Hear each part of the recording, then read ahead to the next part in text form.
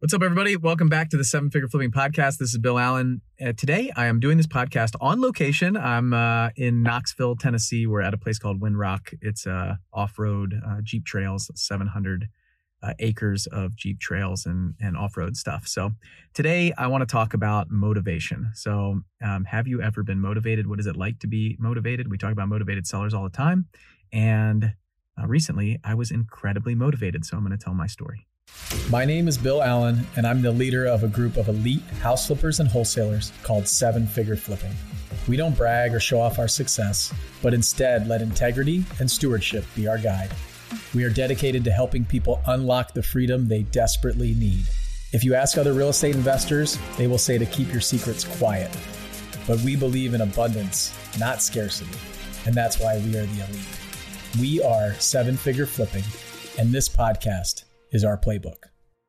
All right, what is up, everybody? So I'm going to start today with a story. We're going to talk about motivation real quick. And I got to tell a little bit of background before I can get into the message here on the podcast today. But for me, my wife and I, about 10 days ago, we went and bought a Jeep. You can see it in the background, this beautiful yellow Sahara. It's jacked up. It's got some big tires, a really nice car. My wife has wanted a Jeep for a long time. She's been kind of mentioning that stuff. And she called me up one day and I told a story about being impulsive on a Facebook post that I did and things like that, where we just went and bought it and just made a decision. So we bought this Jeep, and then the day after, we bought it on a Friday. On Saturday, we went off-roading with our son, Will.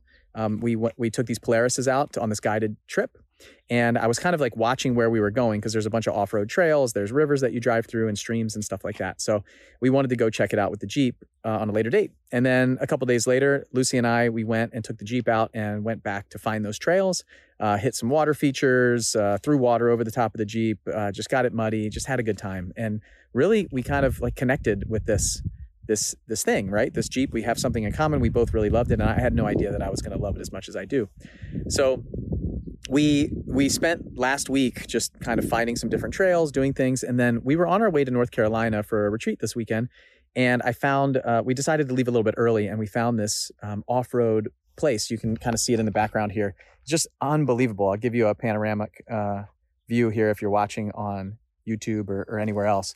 You can kind of see the view and everything there. You see Lucy in the background there, checking out the view. And just unbelievable place here. It's, hundreds and hundreds of acres, like 700 acres. I think there's 300 miles of off-road trails. You don't even really see anybody while you're out on the trails. And we came here on Thursday and went off-roading. You pay for a permit and you go on some trails. And I downloaded the map and everything.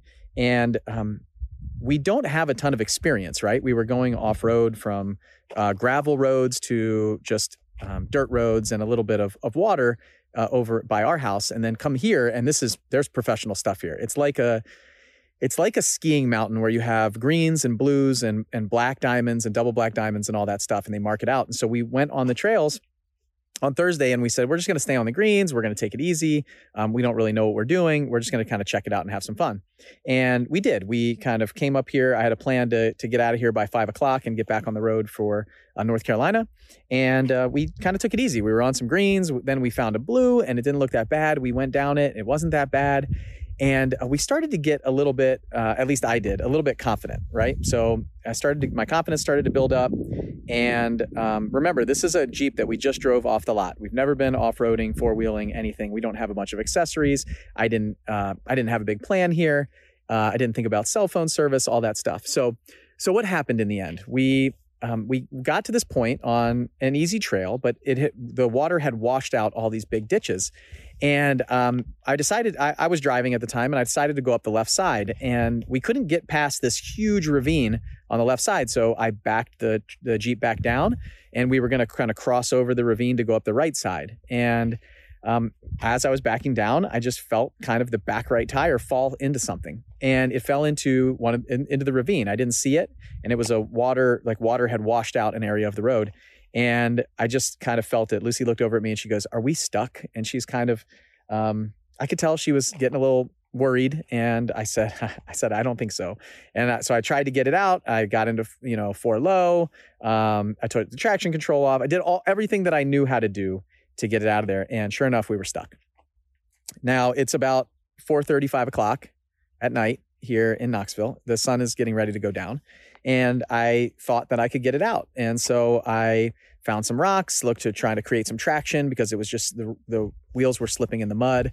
Tried to create some traction. I found some sticks and some logs and tried to put them under the tire so we can get some traction. I spent about 45 minutes just trying to get this Jeep out, basically not accepting the fact that I got stuck, right? And I thought that I could get it fixed and get out of there. And finally, Lucy just said to me, she said, we better start walking. We didn't have cell phone reception. We hadn't seen anybody all day. We'd been out here for about 2.5 hours, 3 hours, and hadn't seen anybody. And it's getting ready to get dark. And so the kind of like Boy Scout in me kicked in. I grabbed my giant water bottle, some snacks, and things like that. What I didn't do, what I probably should have done, is leave a note on the car of where we're going and what's going on, and a cell phone number. But I'm sitting there going, man, I wish I had a sat phone. I wish I had some other things in the Jeep to get us out. Obviously, a winch to get us out ourselves, or it came with a buddy and all this stuff. So all these things are going through my head. Should have, could have, would have, right? And so we walked out of there. We hiked about 1.5 miles together. It got dark, really dark. And we got to the other side of the mountain where we had cell phone reception. I called the front desk of the place. They were closed. Then I called the sheriff's office. So I was able to look up things on the internet, call the sheriff's office.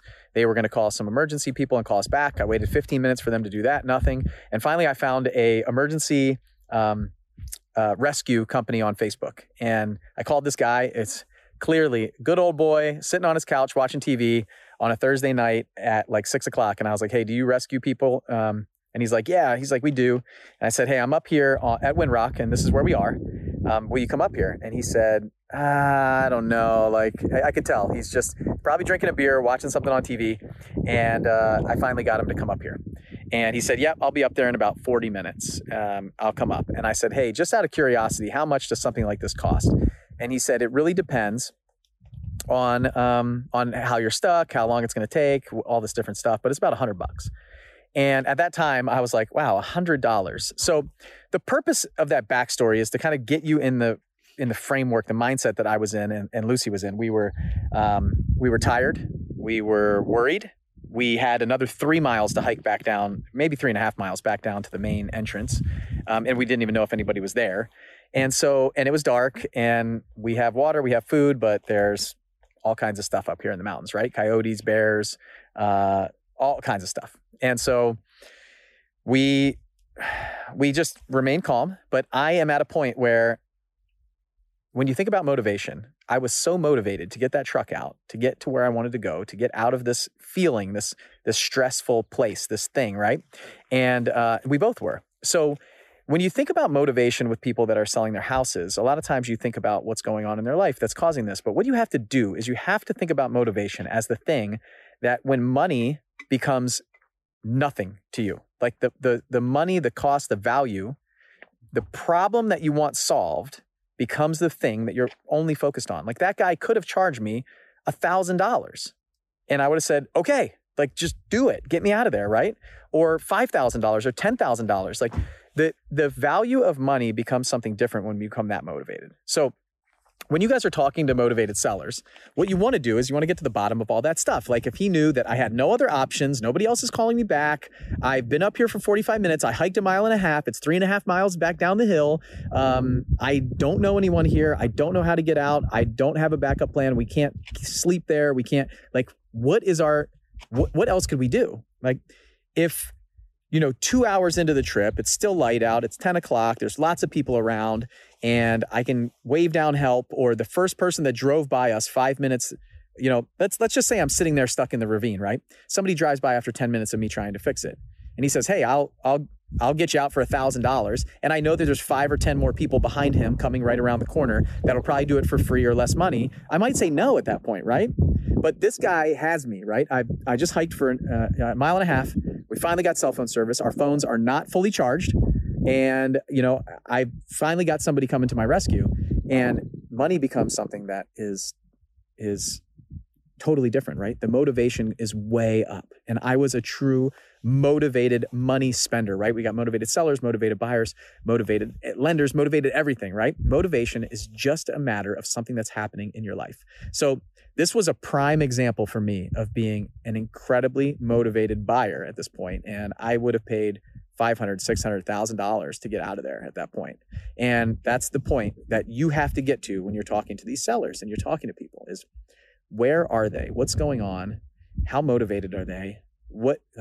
Where are they in their decision-making process? If they got 10 other people that are coming in behind you that are all offering the same thing, you got to figure out how you can fix the problem. Like, what's the problem? So hopefully that quick story helps you. I'm sure that you've all been motivated sellers or all been motivated buyers at some point, but I will say that this week I was unbelievably motivated to get off of that hill, off of that mountain, see another human being that can help us, see somebody who is experienced. And then the other thing was driving down that mountain afterwards, right? We were able to follow those guys down. They have a ton of experience here on the mountain. And it was just really, really nice for us. So before we go, let's see how motivated Lucy was.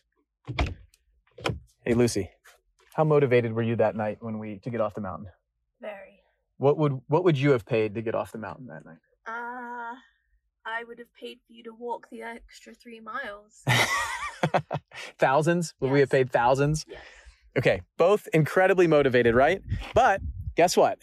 We had so much fun. We talked about it. We learned our lessons. We learned what to do.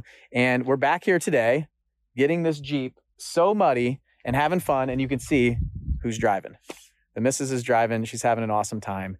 And it turned out that it was just a great story that we had together, right? And you got to think about it the same way with these sellers. Like they got a problem. They're highly motivated. They need to sell. Something's going on in their life that you got to fix the problem. And our problem was, how do we get off the mountain, right? How do we get back in the Jeep? How do we get on the road? How do we get to our destination? How do we do all that stuff? So hopefully that story helps. Keep that in mind as you guys are going through this process with anything that you do. Like, look around. You are motivated too. It's not just these people who are, giving up their houses for 50 cents on the dollar. It's really about solving problems. And we had a big problem. It got solved. I ended up giving the guy an extra $25 I can get, because it's all I had, $125. I'm going to get his address. I'm going to send him some other stuff too and say thank you. So if you're ever in Windrock over in Knoxville and you get stuck, I got a great person to help get you out. So, all right, everybody, have a great day. I'll see you guys on the next podcast. Bye.